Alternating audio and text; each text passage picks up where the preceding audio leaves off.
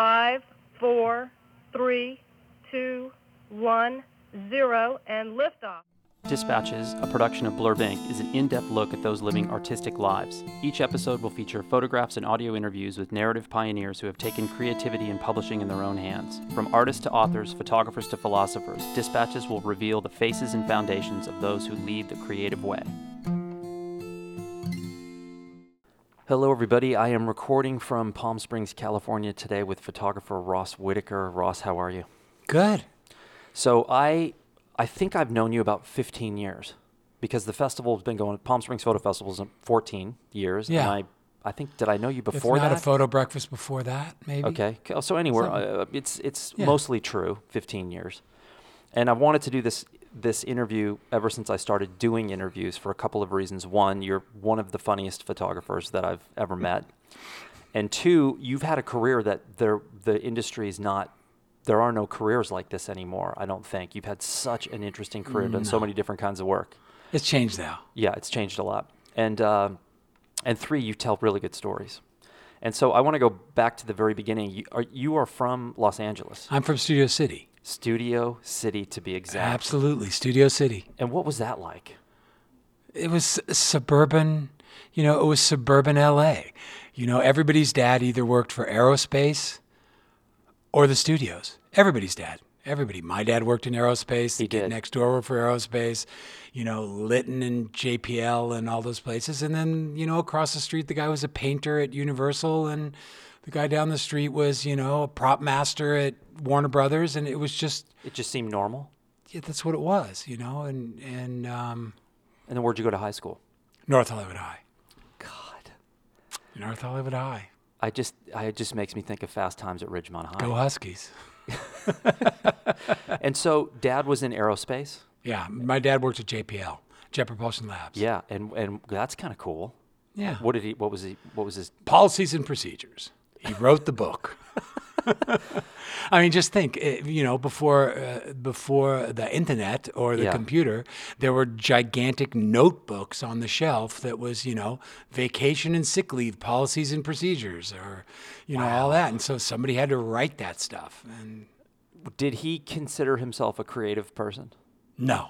Okay. No. In fact, he was of that generation, post World War II, where your work life was entirely separate from your family life. Okay. I mean, when I would go to work with my dad, as the second hand was sweeping up to 5 o'clock, he was putting his jacket on and left and, came home, and then started, for him, what his life was the family. Okay. Came home as soon as he could. There was no such thing as overtime. It was just doing time. Yeah. And how long did he work there? 25 years. That's a good run. Yeah. That's cool though, JPL. I mean, that's one of those places that... Oh, as kids, we were golden because all the assemblies were... We'd like to thank Ross Whitaker for bringing in the film of Apollo 6 or, all the films that JPL had. I was just the king of the assemblies because my dad said, well, I have access to all of Caltech's... Yeah, the other kid has the homemade experiment, and you're like, oh, by the way, here's a behind the scenes with Apollo 6. I've got some footage you might not have seen. Here's a prototype of the digger for Mars Explorer. And so you went to high school, and did you see yourself as a creative person back then? You didn't. How did you see yourself? I was working at Steve Miller's Texaco at Laurel Canyon in the Ventura Freeway, Thursday, Friday, Saturday, and Sunday nights. Gas station. And my friends, in their infinite wisdom, would make sure to come by every Friday and Saturday night to go, hey, how's work going? We're going to go out now, and you're not. Yeah. So I did that for, a year or so, and then I had a friend in high school whose dad had a commercial studio in Hollywood. Okay. He was doing catalogs for the May Company, catalogs for Bullock's and Broadway, the SoCal department stores, and he needed someone to process E3 color film at night. And so I finished school. I'd go in there about 5 o'clock and work until 10, processing all the film, hang it up, and then go home. So just to back up a second, E3, which was there an E4 between E3 and E6? Yes. Okay. And so, 5 and 6. Okay, so This was 1969. oh my God, that was the year I was born, by the way. Yeah, so, that was, so for those of you out there who might still know what slide film is, which the modern flavor Color of that, reversal film. color reversal, positives. That was E6 is the flavor of the month right now, even though it's dying rapidly. So prior to that, E5, E4, E3. So this is going back. So was it just fewer chemicals that you had to run through? Well, like there was one thing interesting. You actually had to do the reversal with a light bulb. So you opened up the processor at some point after the first developer, and you turned the light on, and dip and dunk the film so it was really covered with, a 500-watt light bulb, and then you continued processing, and that's how you did the reversal. E6 is a chemical reversal. Yeah. So.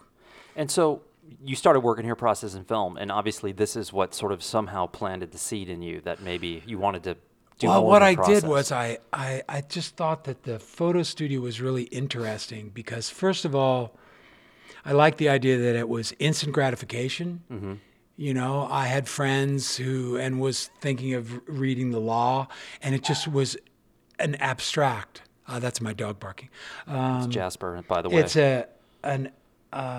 It just took too long. Yeah. And, the idea of a photo studio, of a job came in on Monday, you propped it Tuesday, you shot it Wednesday, and you delivered it on Friday, I just thought was fantastic. I thought that was very interesting.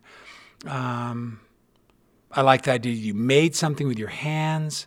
I just thought it was interesting. However, it was highly technical. I looked at it as just a technical exercise.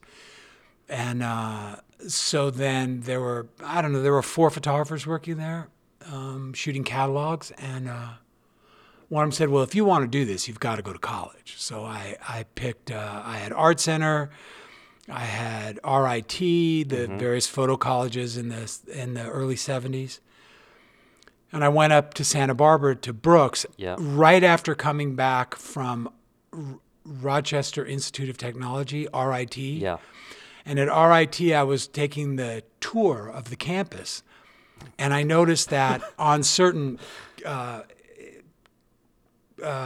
pastoral paths through the thing, there were chains on the side of the path. I said, why are there chains on the side? And they're so high up. And they go, well, that's to hold on to because in winter, the wind will blow you right down the hill on the ice. And you're like, I went, okay. You shut up. No, because I'm a Southern California kid. And they go, no, really, we're not joking. You have to hold on because it'll blow you right down the bottom of the hill.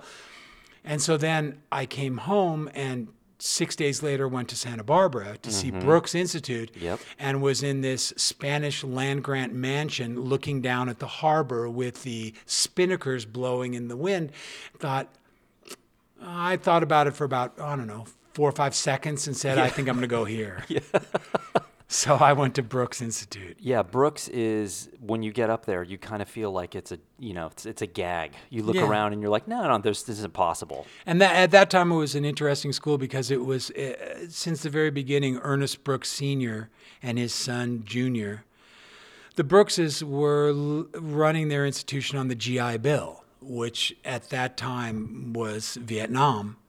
So most of the student body there, which was relatively small, it was like 1,000 people, were Vietnam vets that wanted a 2-year education, a bachelor's degree in 2 years, because they made you do all your lower division elsewhere. Okay. So when you arrived, it was like 30 months. And you went year-round. They treated it very professionally, and it was all GI Bill. I was the youngest kid there because I missed Vietnam by 3 draft numbers. And so it was fantastic. And the Brooks were, since it was GI Bill, it was taken very seriously. It was not what ultimately doomed Brooks Institute was the Brookses aged out, senior died, junior was in his early 70s, and they just had to sell it. And they sold it to a for-profit school, and that was the end. Yeah. Because they just sold all the real estate, raped it for all the money they could, jacked up the tuition to insane amounts because we'll get you all the loans you need. And then quadrupled the student body. And it with no guarantee of any employment. And then it just got worse and worse. And so I have a little Brooks story. So I went to University of Texas in Austin because they had a good football team. That was my criteria for choosing a school. And there was a guy who was a TA who had gone to Brooks and graduated. And the Brooks guys were so technical. They knew everything technically about photography. And they just made us feel like idiots because we were in photojournalism and that was the only thing we were learning. And so the techniques and there was no like studio lighting. And, we did one assignment with a 4x5 and then checked him in and it was 35. It was pretty dumbed down, I guess you could say. And I remember my experience with him was the semester after I left the photo program, they got Macintoshes. So we did everything with a T-square and tracing paper, all of our layouts and design, and press-on type and everything. Right. And they got one Macintosh and they put it in a room that had one of those tall, narrow windows filled with the wire security mesh. And they led us one at a time to the window and they pointed in and said, "That's a Macintosh. Don't touch it." And then the next kid would walk up, "That's a Macintosh, don't touch it." And the Brooks guy was the one that did it. So that's as close as I got to Brooks. When you went into that school, what kind of photographer did you think you were going to be?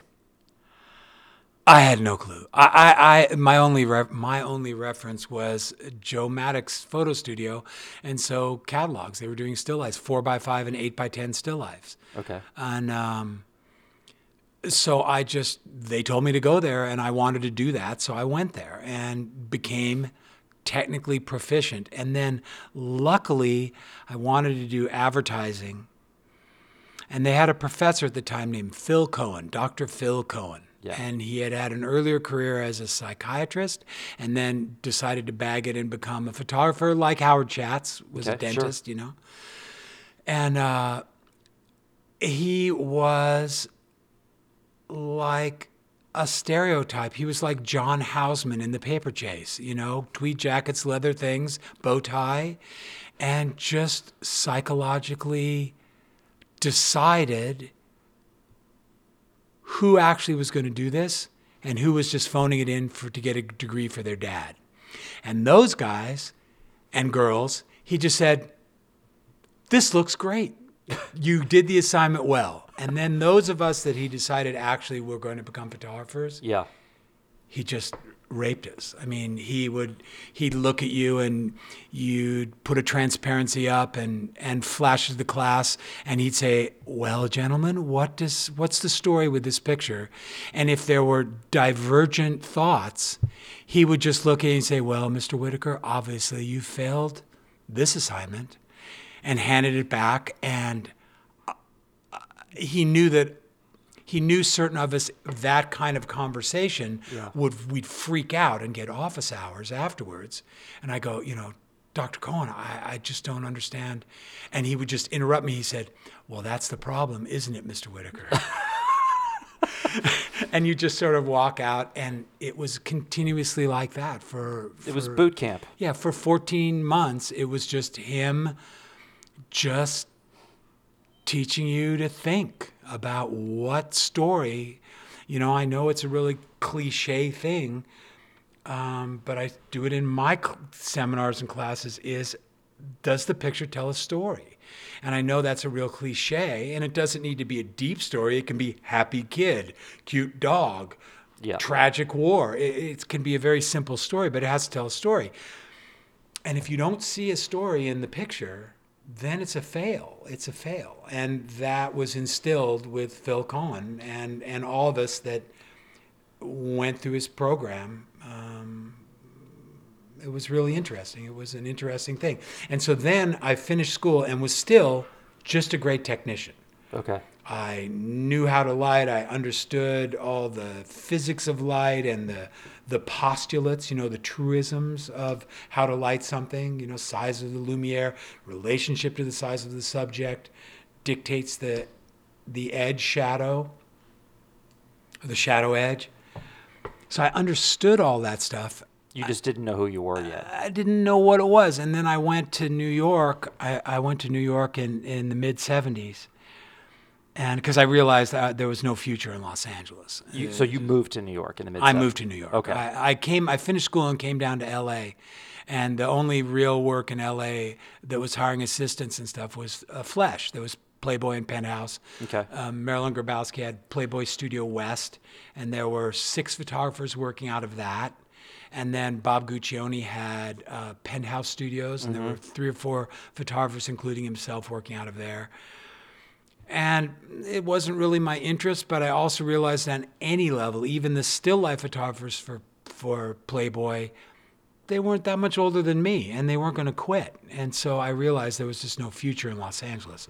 So I moved to New York. I wanted to be an advertising photographer, so I moved to New York. And who was the first photographer who, let's say you graduated from school, who was the first Avedon or the first someone that you looked at and said, wow, this is a master? And You didn't? Nothing. Just I knew how to process E3. I knew how to light. I knew how to lug stuff. But there was no association with the greater industry or history of photography yet? Okay. No, not until I moved to New York. Okay. And then I moved to New York, and my first job was for a really great photographer and a really nice guy named Gordon Monroe, an English guy, who was doing fashion pictures, a steady worker, a gentleman, in every sense of the word. No yelling, no screaming, no histrionics, just let's come to work, let's do our job, let's have a nice lunch, let's clean the studio, and let's go home, And lovely ladies are here, and it was all good. So then I heard that there's a photographer named Michael O'Neill. Oh, yeah. And right now, Michael O'Neill is living in the yoga world. Okay, yeah, sure. But at the time, in the 70s, Michael O'Neill was the still life photographer in New York City. He had a studio at Broadway and 20th Street. There were 3 assistants. There was a studio manager and 2 assistants. And it was intense on every level. You stayed there till midnight every day. We used to joke, well, let's go home to our room. And actually, I was living with the 4 assistants that were there. I was living with 2 of them. So the 3 of us would go home take the subway together and come to work in the morning. And he was doing all the major still lifes. He was doing tobacco, liquor, Tanqueray, Johnny Walker, all of it. Every day. It would be, you'd come in and do Marlboro before lunch, and then you'd do Johnny Walker after lunch. And these are for those of you out there who don't know, these are big advertising jobs. At the time, in 1976, Michael O'Neill was probably making $7,500 for a still life of a pack of cigarettes. Okay. And he was doing that every day, 5 days a week, all the time. Yeah. We were never slow, never ever. And so, we would go pick up Michael at his apartment in one of the towers on Central Park South. It was an interesting time. And the industry in the 70s was that way, because the only way you could advertise your product was 3 ways. You could buy a TV schedule, you could buy a radio schedule, and you could buy a print schedule. That was it. That was the only way you could get to eyeballs. So it was based upon, a creative account exec would invariably brag how much money they were paying to insert this ad. So let's say we were doing a Johnny Walker black ad. The account exec would come in and say, the schedule's starting next week, and the insertion rate, we're going to spend $4.7 million inserting this ad for the next quarter. Well, the agent for Michael O'Neill would go, if you're paying $4.7 million to insert this, we do get a fair amount to pause. Okay, we're gonna Jasper. We're gonna pause. We're gonna pause, and we're gonna come back. I'm not really gonna pause. I'm just gonna stay here and talk, because Jasper, who is furry, white, very excitable, came in, gave me the smells. Pretty much gave me the once over, twice over. Is he in the kennel, or is he? He's in his crate. Now he's gonna come out, and he might mount bounce a little bit, but he just wants to be here. Oh yeah, no big deal. No, we like dogs are welcome on the interview. So Michael O'Neill, it was an intense. Here he is. He'll get bored and leave us alone. Yeah, he'll get bored soon. So Michael, it was an intense studio, and I worked there for a while, and it became a little too intense. So I quit, and then by that time, it was a small community. All the assistants knew everybody. You know, our little gang of assistants, there were maybe 8 of us. We called ourselves Turkey Bookings. And if you called one turkey, you were guaranteed to get a turkey. You could call somebody and they'd call you and say hello. And no, I'm booked that day, but I got somebody that can come in. And we were trusted that of the turkeys, you were always covered. So that's a pretty good start in photography. Yeah, so we were assisting Michael O'Neill, we were assisting Gordon Monroe, Barbara Bordnick, Jean Pagliuso, Patrick Delmachelier, basically the new wave of photography in the 70s, in the late 70s. There was a fundamental shift. There's a great book by Michael Gross called Focus that you should read. It's about the change in the fashion business in the 70s, in the mid-70s. It went from a certain look to more of a journalistic look, and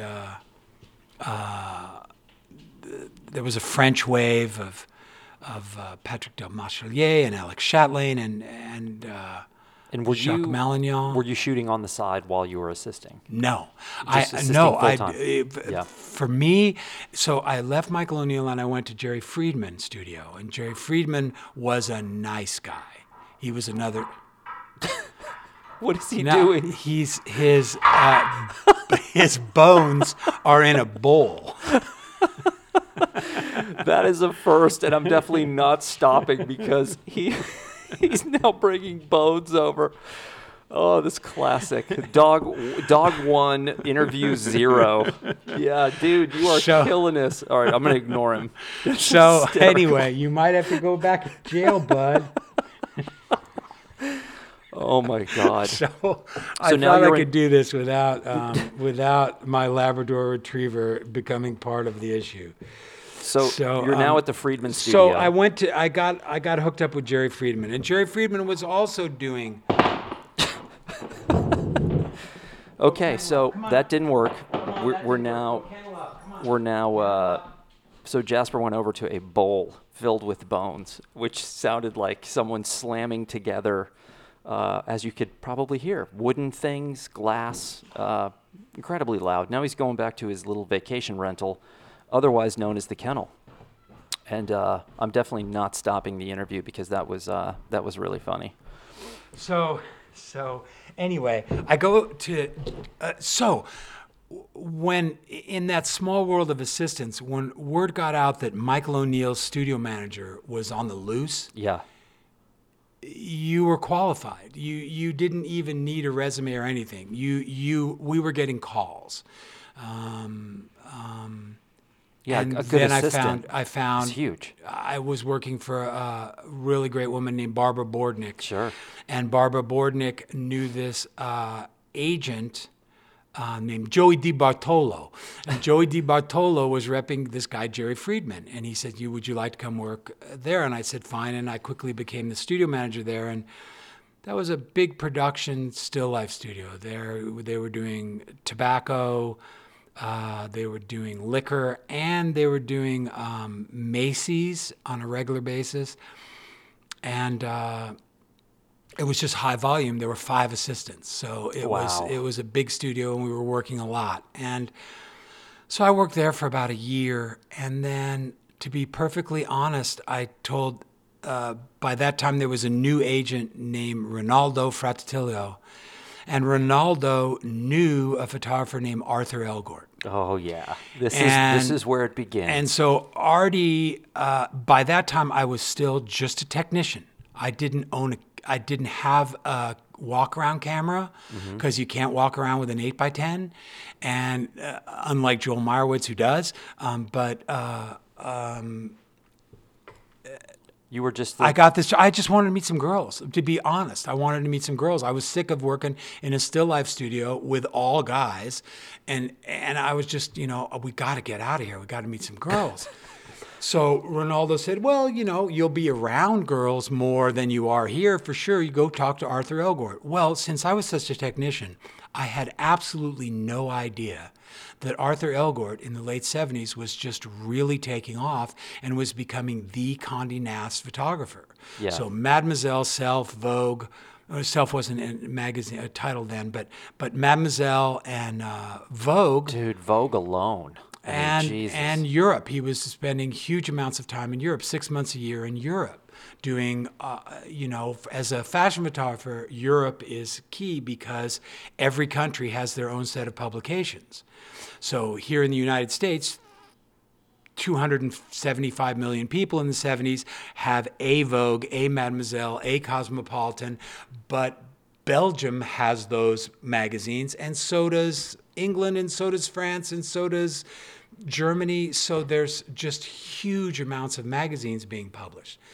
So that was the place you went as a fashion photographer to practice. You went to Europe. So I went to interview with Arthur Elgort, and since I had no clue who he was, he was asking me questions.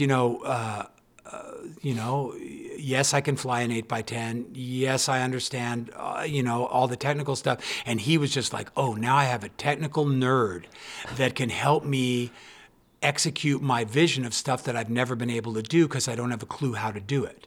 And on my side, it was like, what is this guy? I was in his apartment on the Upper West Side, on Central Park West in one of the towers, and he's sitting on the back of this old deco couch with his pipe and a tea, and he's asking me questions, and I thought, I'd come from this really uptight still life thing where the art director for Revlon could actually see 0.025 magenta in a transparency and insist that it was corrected.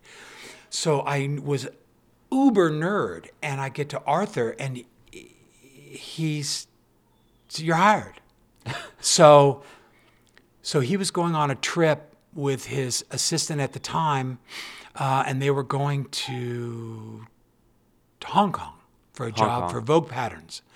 And they went to Hong Kong, and I was left alone in the studio to organize it. I completely organizing. That Yelp will continue through this podcast of my Labrador totally in the other room. Anyway, so you were left alone in the studio. I was left alone in the studio, and I just was left alone. And one of the things that I had from being a geek was organizing. Cleanliness and organization makes the studio run smooth. So I completely organized, cleaned, freshened it up. And when they came back 3 weeks later, I was standing there like ready for inspection, General. And Arthur walked in the front door and burst right back past me and said, I never want to see her ever again, and went in his room and slammed the door. And I'm thinking, hamina. That was his assistant. And the hairdresser comes in and he goes, yeah, we had a problem.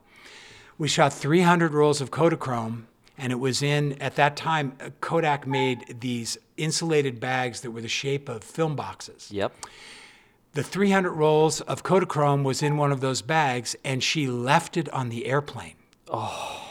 So a job of, probably a crew of 8 people to Hong Kong at huge expense, she left the film on the plane. Oh. So needless to say, when they went to say, we've left the film on the plane, you can imagine someone at JFK sticks his head in the door, just sticks his head in, looks up and down and goes, no, I don't see it. And so it took them like 8 hours to finally get this film out of the overhead bag off of the plane. Jesus. And needless to say, she was done. And I became the guy, Arthur Elgort's studio manager, factotum. And it was perfect because I was ready. I had nothing else. I had no girlfriend. I had no action. And Arthur, the first day, looks at me and says, is your passport in order? I said, I don't even have a passport. He said, well, you need to get one now because we're going to Europe in a week. And we'll be there for probably a month and a half. Well, now I'm like a surfer kid from North Hollywood. This is so far out of my reality. So the next... He's going to keep doing that. Yeah, it and doesn't I don't know what It doesn't to do. matter. Maybe I'll put a blanket over him or something. No, don't worry about it. Anyway, Audience will get to know Jasper. Anyway, my very first shooting job with Arthur, I'd come from a world where you never, ever exposed a sheet of film, ever, until everything was tested 5 sheets to the wind. You tested the light, you tested everything. You sent film out to test it. You got the film back, you tested the line, everything. And my first job with Arthur Elgort was with a model named Rosie Vela, who was, at that time, her boyfriend was this artist named Peter Max. Okay, sure. Who's a pop artist, Yeah. you know, he did the Yellow Submarine, Yeah. Peter Max.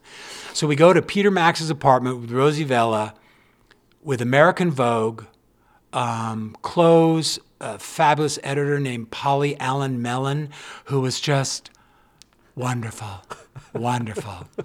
And she was from the Diana Vreeland School, who was the original Vogue editor.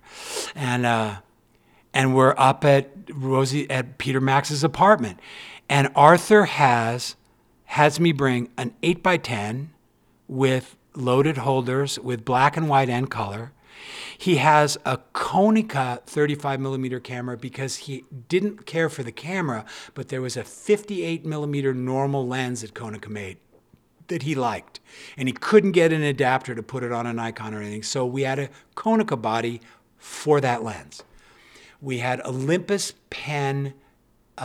It was Half frame? one of the first. No, it was one of the original Olympus pens. Were very small, not the half frame, but the next one up, Olympus. It was about the size of the current Sony mirrorless. Okay. It was a small, little, light, compact camera, and the motor drive was a pistol grip, and it had Zucchio lenses. And Arthur liked it and liked that it was very lightweight, so we had that system. Then we had Nikon FEs. Because he liked those lenses. He especially liked the 105-25. Yep. And he liked the 85 millimeter f2. He liked those lenses. So we had those. Then we had a Hasselblad with an 80 millimeter lens. And then we had a Tele Rolleiflex 2.8. We had that. And he would just try stuff. And I am literally sweating. I cannot tell you how freaked out I was because I took it personal. As the assistant, I had been taught in all the still life studios I worked at in my little 22 years of life that it was my responsibility. It was his responsibility to make sure it came out aesthetically fantastic. Yeah. It was my job to make sure it came out on every level. The holders, the film, the color balance, everything was the studio manager's responsibility. Yeah. So I went from a world where I had great comfort to when I put in a 8x10 holder and pulled the slide and handed the cable release to the still life photographer that I knew it would come out perfect. Yeah. It was his job to put what was in front of the camera and make it beautiful. My job to make them out. So now I go with Arthur Elgort, and the first thing we're up at this apartment, the light's changing every second. We're shooting daylight. We're shooting at a 30th of a second wide open. We're doing this camera and that camera and black and white and color and 8x10 and 4x5 and antique cameras I'd never seen before. And he can tell I'm sweating. I'm literally sweating. And Arthur smoked a pipe at the time, and he just sucked on the pipe, and he looked at me and he said, my boy, it's a rendering. It's a rendering. It'll be fine. It's a rendering. Relax. It's more about the picture than it is about the stuff. Don't let the stuff get in the way of the picture. And that was the most profound thing Artie ever said to me. It changed fundamentally everything. That day, I became a photographer. I had not been before that. I was a technician who worked in the photo industry. Yeah. Arthur Elgort, that day with Rosie Vela and Peter Max, I became a photographer. I started to realize that the stuff was irrelevant. You needed to be aware of it. You needed to understand your technique enough To so not it have to didn't think get about in it. the way. Yeah. It didn't get in the way. You know, when I teach, I tell people, I go, look, it's muscle memory. Imagine how difficult it would be if every time you took a step, you would go, okay, I'm going to shift my weight to my left foot, and I'm going to move my right foot forward, and now I'm going to shift my weight to my right foot and move my left foot forward. You'd never get anywhere because your subconscious just does it. Well, once you do technique and build your photo muscle, you get to where you just can execute without thinking about it. Yeah. You can sort of feel that Tri-X rated at ISO 250 processed normally will give a nice negative, and that you know that this room, even without taking the light reading, is probably going to be 1/25 wide open. And you just feel that after so much experience. That's right. So with Artie, it became that way. It became this experimentation of test it. You don't know, it could come out shitty. We'll test it. We'll give it a try. It'll come out fine. Yeah. Or not. And if it's or not, well, then we know why or not, and we won't do that again, and we'll do something different. And so I ended up working for Arthur Elgort for 3 years. I went around the world 3 times. Is he still alive? Yes. And now, I'm guessing at the same time you started to learn about the lifestyle of a photographer. And now that you're technically proficient, and now you're realizing there's this whole other world out there that he's exposing you to. It's not just about the photography; it's about all these other things. It's all of a sudden I never went anywhere without a camera. Arthur never went anywhere without a camera, ever. It's like Jimi Hendrix with his guitar. He would go out at parties at night and just take an electric guitar with no amp and play at the parties by himself.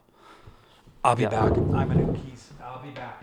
You're gonna pee, or you're going to? I'm gonna put Jasper. He sees us, and so what I'm gonna do? So we're gonna try to hide the dog. We're gonna scrim the dog off. So we're going to.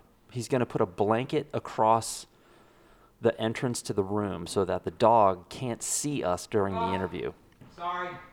No, it's all right. I just love it. I mean. All right. So I love the fact that he went, because one of the things that he went everywhere with the camera. One thing that drives me crazy, and I just heard this at Palm Springs Photo Festival this year. Someone that you know and I know that we've known for a long time. I was walking around with a camera like I always do, and he made some. And I like him. Not like I don't like this person, but he said, he made some crack about me walking around with a camera because he shoots, official jobs, shoots, whatever. And I used to assist for a guy who looked at a client one time and said, I'm not a guy that carries a camera, because that was beneath him. And we were doing big advertising shoots, whatever. And I always kind of thought that's really weird. I mean, it's one way of looking at it. And basically what he was saying was, I don't take a picture unless someone's paying me to take a picture. I know a lot of photographers that if they're not getting paid, they won't touch a camera. Yeah. And I always have a camera with me. You do. Or something to try, And Arthur, one of the interesting things was that whole notion of I'll go to my room. Arthur's studio was at his apartment / workspace was at 90th and Central Park West, and I lived at 80th and West End Avenue. So I was only 10, 12 blocks away. And it was primarily just me. We would do freelancers to help if I needed extra hands, but it was basically me. So I assisted. I also kind of repped him a little bit. He didn't have a rep at the time because he was working magazines and they found him. Mm-hmm. So I'd negotiate the prices for him because I had that still life experience. Mm-hmm. And I always had still life agents I could call and say, Ronaldo, Artie just got this job. What do you think? And he talked me down about what to bid. And then also I did all the billing, all the paperwork. So you were building your foundation. It was fine for me. And I literally would spend from 7 a.m. until midnight. And I would leave and Arthur would be in his room watching TV or reading or whatever. And I'd say good night and I'm going to go to my room and have a nap and come back. And when we were in Europe for months on end, we were staying in the same hotel and I'd meet him in the morning. And so I got used to, he'd say, I'm going out tonight. And part of the drill was I needed to load his camera, make sure the batteries were good, the little Buttons. Button battery was good. What was it? Oh, yeah, R76. Yeah. And that the batteries were good, and that he had a couple rolls of film in his pocket, and that he was good to go. And so I realized that, and then I, met all the photo dealers. So I knew, he just passed away. There was a great photo store called Ken Hansen. Oh yeah, he did just die. He just passed away. Yeah, and that Ken sucks. Hansen was an institution in New York. Yeah, he was.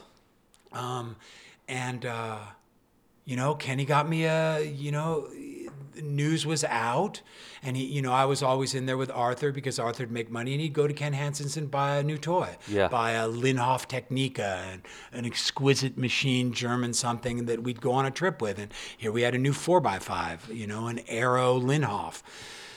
But Ken, got me my first used Nikkor FE with that 85 f2, and that was my walk-around camera. And I got used to having it with me all the time and shooting my own things of my friends, and we'd go to the Hamptons or we'd do something, and I started to become a photographer. I owe everything to Arthur Elgort. Everything. Dude, every what a bit of my mentor. career to Arthur. Was huge. For someone like me to hear that story, I could hear it 100 times and it still doesn't seem real. It was huge. That you leapfrogged like that and then ended up with him and he interviewed you smoking a pipe, and then you end up traveling to Europe, and then we're going to get to the China story later.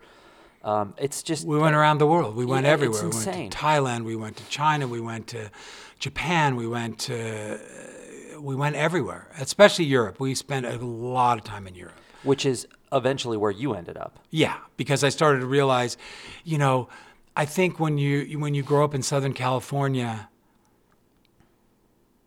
the education system, you can't even, why would you leave? Foreign language, why do you need foreign language? Yeah. Besides being able to speak Spanish enough to maybe talk to the staff somewhere. Yeah. It was just, why would you leave? Yeah. Why would you have a passport? You're in Southern California. You're in the promised land. This is it.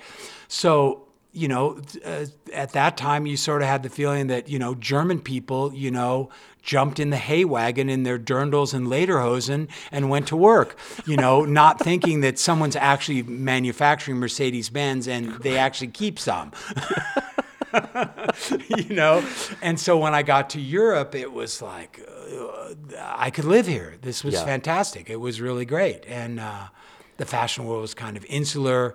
So, you could get by with a little French and a little German and a little Spanish and a lot of English. And it was fine. So You were with Artie for 3 years? For 3 years. And then what you bailed and went to Europe on your own? Actually, I remember the trip. We were going through this Aerosarian TWA terminal at TWA, which they just revived. And we were on TWA, and we were going to Thailand for Vogue Patterns. And Artie looked at me at the thing, and I was shooting something. I was shooting the architecture because it's this dreamy, curvy. If you ever have a chance to look up on the internet, look up the Aerosarian TWA terminal at JFK in New York. It's the most amazing, curvy, dreamy bit of architecture. And so I was shooting that, and I sat down, and Arthur looked at me and he said, "Class is over, isn't it?" And it dawned on me, I realized, because he could even see I was more interested in my pictures than I was in his. And that was a fundamental shift. Because up to then, I had been only interested in his pictures. Yeah. Where the models helping him was everything helping him. So all of a sudden, That's so 1970s. That's definitely not 2019. And I'm looking at things, all of a sudden, I was shooting what I liked. So class was over. And it wasn't a total break because at that time, there was only 2 or 3 rental studios, small rental studios in New York City. Pretty much everybody had their own studio. And there was one on Fifth Avenue named Taka Studio, and there was a few others. And so we realized that maybe we could build I had a little college money left over, and I could borrow money from friends and family. And so we started a rental studio. And fortunately, at the time, the creative director of Condé Nast was a guy named Alexander Lieberman. And Mr. Lieberman was very supportive of longtime Condé Nast photographers. Before Arthur, it was Horst P. Horst, and it was Avedon, and it was, once you were a Condé Nast photographer, if you stayed loyal to Condé Nast and didn't jump ship to Bazaar or any place else, Mr. Lieberman would support you. If, you said, I really think we should start a rental studio, Mr. Lieberman came down to the space in his beautiful silver gray suit and impeccably starched shirt and beautiful shoes, and walked through the space and said, hands behind his back, looking around, well, my boy, I think you should put a light maple floor and I think all white walls, maybe some curves. And that was an amazing, and then made sure that when it was completed, every job Arthur did was at the rental studio, and even though it was, quote, his studio, it was, the rental was paid. So it worked out really well. And then I started shooting in New York on my own a little bit because I had this dreamy studio out of the box that was paid for from rentals. And it was rented because we let all of our friends know. Uli Rose, Alex Chatelain, Patrick de Marchelier, Bruce Weber, all those photographers from the 70s and 80s were young guys and working for Condé Nast, and they all came to the studio. Wow. So wow, that's incredible. It was, you got to see everybody all the time, and I knew them all myself, and it was just a small club. So it was fun. But I realized that I started working and making pretty good money in New York, but I realized I was never going to get as better. How can I phrase this? Working for Arthur Elgort and around those guys and around the Vogues and around the pinnacle of fashion photography at the moment, it set the bar. I understood what it took to play in those guys' league. And that when I started working, and I was working for 17 magazine, I was working for Mademoiselle, I was, the baby photographer. I was, 26, 27 years old, and I was the baby photographer. And the editors that I had known that said, when you're on your own, call us, 75% of them was who? But 25% of them said, yeah, we got a job for you. Catherine Sabino gave me 17 magazine. And from that, I got, French Elle and got, started in. But I realized that if I was going to play in the league, I needed to get much better. I needed to have a little bit of taste other than in my mouth. So I moved to Europe. The studio was on, and I moved to Paris. I moved to Paris. Good choice. And excellent choice. I moved to Paris in 1980, and stayed there through 85, and traveled Europe as young fashion photographers do. At that time it was the crew was Don Ashby, who runs First Look now, doing all the fashion shows. George Holtz. I met George last year at the festival. Yeah, George is a great guy, and it was just a group of photographers. Paris is an incredibly good place to be underemployed. It's one of those places in the world where, if you're hanging around in Germany or hanging around in London and you're not working, why aren't you working, you bum? Why aren't you working? In Paris, if you're not working, oh, fantastic. We go make a lunch. We go hang out. And we'd all hang out together. And single at this time? Single, yeah. Yeah. And probably meeting some women.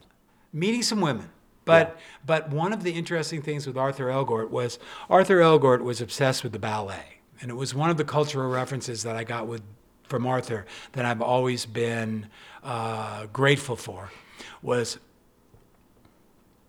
Arthur liked fashion and liked all that business, but he was obsessed with the ballet. Wow. And so we would finish our jobs as fast as we could and go to the New York City Ballet. because at that time, New York City Ballet was run by a man named Lincoln Kirsten and a man named George Balanchine. And they founded the New York City Ballet. And they were running it. And we went and did a presentation, and I pretended to be Arthur's agent, and we went and made a presentation to Mr. Kirsten and Mr. Balanchine and took them Vogue covers. Vogue covers and editorial magazines, and they prided themselves on that the New York City Ballet, everyone was beautiful. At the time, it was Peter Martins, and it was Mikhail Baryshnikov, and it was beautiful women, Susan Farrell, Heather Watts. It was beautiful prima ballerinas. And so Vogue pictures, they were used to ballet photographers coming to try and get in to the New York City Ballet, and we were bringing them fashion pictures, and they were enamored that you'll make our ballerinas look like fashion models. Yeah. And so they, in return for letting Arthur keep the copyright, they wouldn't pay, but they gave us total unlimited access to the New York City Ballet 24/7, 365. I could walk into the State Theater in New York City anytime I wanted. Hi, George. Hi, Clarissa, at the gate. Go into the wardrobe department. I knew everybody. We traveled with them. We went to l'Opera in Paris. We went to a season in Saratoga in upstate New York. We went to London, to Covent Garden. We did all these tours. And for me, being a straight guy in a company of, 60 prima ballerinas. Yeah. It was awesome. Staggering. It was awesome. It was fantastic. It was everything I'd hoped for and more. And more. And it was fun. And so, not only was I getting a cultural reference of, all of a sudden, this little kid from North Hollywood High, I knew the difference between Azzedine Alaïa and Claude Montana and Yves Saint Laurent and Ralph Lauren, and I understood what they were doing and why they were doing it, because we would be photographing them and I would overhear their interviews with the Vogue editors. There's a woman named Vera Wang who has a fashion line now. Well, she was one of the Vogue editors then. We traveled the world with Vera, and I would listen to Vera's interviews, and so just by osmosis, you would pick up what was going on. So I had this fashion thing starting to develop to where I understood that. But then on the other side of it, I knew nothing about ballet, and all of a sudden I knew about ballet. I understood the roots, and I understood the pure athleticism of it and the dedication that it takes. Yeah. I mean... it's hardcore. Ballet dancers, men and women, are the most intense jocks you can't imagine. You cannot imagine. They'll go, when they run by football players and basketball players, their accomplishments, and you just look and go, well, this ballet guy, you're saying that football player can jump up on top of a 30-inch box with great effort, swing his arms. Well, that ballet guy looks beautiful, arms out perfect, hands perfect, and he just boing, jumps up 40 inches, 10, 15 times in a row, spinning twice in the air as he does this. And they do it day in and day out. Yeah, and the competition is it's insane, brutal. Yeah. So that was... I have just a total side story. When I was... so I have an older brother, older sister. And when we were younger, my parents came to them, my brother first, and said, you have a choice. You can play guitar or you can play drums. So they wanted us to get into music. So I was born in 1969. So my brother comes along. My mom says, guitar or drums? And he's like, guitar. And he still plays today. My sister comes along 3 years later, and my mom says, you can play guitar or you can play piano.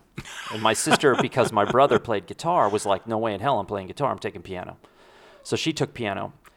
Hippie boy here comes along. My parents, by this time, my mom says to me, you can play piano or take ballet. And we lived in a little tiny town in rural Indiana. And I thought to myself, if I take ballet, I'm going to get killed on the killed. playground. The second someone finds out, I'm dead. So I took piano and hated it. And I look back now and I'm like, man, I wish I would have taken ballet because gets you in an amazing shape, and it's an incredible It's amazing. thing. And every once in a while, I remember one year we had this summer season in, might have been Syracuse, Q's, sent a couple football players, sent a couple wide receivers and some defensive backs at the School train. of American Ballet to train. And they first came in and were like, really awkward. But then they quickly saw how amazing these guys were, and that their understanding of their body in space, because you think of how that would apply to a wide receiver or a wide defensive back, running backwards, turning, looking over your shoulder. Well, the ballet guys, they've got that down easy, you know, and they can toss a girl while they're doing it, So that was fantastic. So now you're in Europe. You've been there for 5 years in Paris, and then what happens? Then I started to speak French well enough to where I really understood what was going on and realized I had to get out of there. So you went back to New York. I came back to New York, and by that time, now that I had 5 years of Europe, now I was by no means. So, I think what it was. But here's the thing. Hang on, before we go any further. So we're almost at an hour. And I knew this was going to happen because what this is going to become is the first interview of many. You have to divide it. Yeah, well, because you have a lot more to talk about. But I think I'm trying to think of a good place to stop on the first interview. When I start doing kids. Okay, we'll so stop there. All right, keep going. So I come back to New York, and I started to understand to the core that what made the fashion photographers, the ones that were at the pinnacle, was their ability to make distinctions. Arthur could just look at a girl and know whether she was going to be able to move for him. He just had those distinctions. It was just automatic. I remember sitting in Paris with George Holtz and Don Ashby and this guy named Mark Bugzester, good photographer, and this guy Joe Gaffney, and we were all talking, and they were ragging on a makeup artist, and they were saying, God, she just can't paint a mouth. She cannot put the lipstick on, because makeup artists put lipstick on with a paintbrush to get that perfect lip line, and I thought she was fine. Seemed fine to me, and I didn't realize it at the time, but then, 6 months later when I went back to New York, I started to realize that the reason George Holtz was going to stay a fashion photographer was he had the ability to make those distinctions that I didn't. I could take a good picture. I had nice movement. I had a great rapport with the models. I had great rapport with the editors. I could acquit myself gracefully for a job. But to get to that next level, I could not make those distinctions. It wasn't inherent for me. So I started to search for, what else can I do? Because I was in fashion and I was working for everyone, and I started to fall from fashion.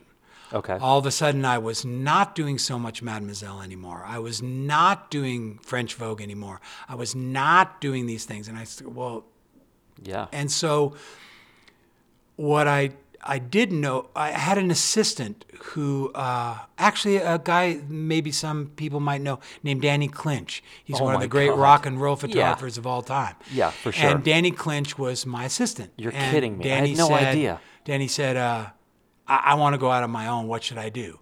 Well, I had an agent at the time who had a kids photographer, and her Hasselblad had jammed, and she sent everybody home. And my agent told me that, and I was like, are you kidding? Because I wasn't working that much. Yeah. I go, she was working for Macy's doing a kids catalog, and that camera jammed, so she sent everyone home. She didn't have a backup camera. She did, and the agent just interrupted me, held her hand up, and said, "No, she didn't." So serendipity, like 3 days later, Danny Clinch goes, I want to go on my own. What should I do? And I shot a shot of scotch, chased it with a beer, and said, you know what, bub? You need to become a kids photographer, because I tell you what, nobody has a fucking clue, and you really should be doing this. And he looks and says, I don't really like kids, but I really like rock and roll. And I said, well, you should be a rock and roll photographer then. Do what you really like. If you like it, be a rock and roll photographer. And he was living in Jersey, so he knew the Stone Pony, and he knew, stumbled into this guy named Bruce. Yeah, just a little thing. Anyway, but so that is hysterical. I had no idea that Danny Clinch was. So then I one day, after a particularly horrific catalog day. Hey, he's getting anxious. He okay. wants it. So I had a particularly bad catalog day, and at the end of the catalog day, the kids arrived after school at like 3:00. And I thought to myself, I go, well, finally, the genuine folks have walked into the room, and everybody else is heading for the door, and I'm actually laughing and having a good time. And I started to notice I have distinctions that I didn't even know I had. I can look at a 3-year-old and know whether that 3-year-old is going to help us out on this job. And so I had a friend in Connecticut we all had a bunch of kids, and he had, it's a long story, but he had a fire truck. He had bought at auction a fire truck, and he had a 1950s fire truck and barns and antique classrooms. And I said, let me come up and we'll do a kids shooting day, and we'll wash the fire truck, and then we'll go to the schoolhouse, and then we'll go in the forest or something. Yeah. And I did this huge test. And I came back to one of my clients, and I showed him the pictures, and he said, these are fantastic. It was a company, it was Bloomingdale's. And the art director of Bloomingdale's, I had been working for them like 2 days a week. And I showed him these pictures, and he said, these are great. And then, no work. And I went back up and I said, Richard, what? What's the work? And he looked at me and he said, oh, well, I just thought you were doing kids. And it was a gut punch. I was like, oh my God. And I got in the elevator, and I remember this clearly. It was an epiphany. The elevator door closed, and I just said out loud, I said, you're right, I do kids. And from that moment on, I started to focus on doing kids. And I just did kids and had an advertising career shooting kids for 22 years. And I was going to say, when you say photographing kids, it's not like individual commissions. You're shooting advertising and commercial Cheerios, work based Huggies, around Pampers. Yeah. Again, Eastern Airlines, big Pan Am, commercial all the shoots. Ford, General Motors, all Okay, of it. so this was, now you're in New York, and you've got a studio in New York again, which is what's going to pick up the second interview, because there's one thing about the past that we just skipped over that I want to talk about, and that's how we're going to end this first interview, which is 2 or 3 years ago at the festival. They do the slideshows at night. So at the Palm Springs Festival, every night there are 2 hours of projections, and they start the projections by showing people who have submitted bodies of work for the slideshow. And then they show 2 or 3 a night, and at the end of the festival, they choose someone to win the overall slideshow contest.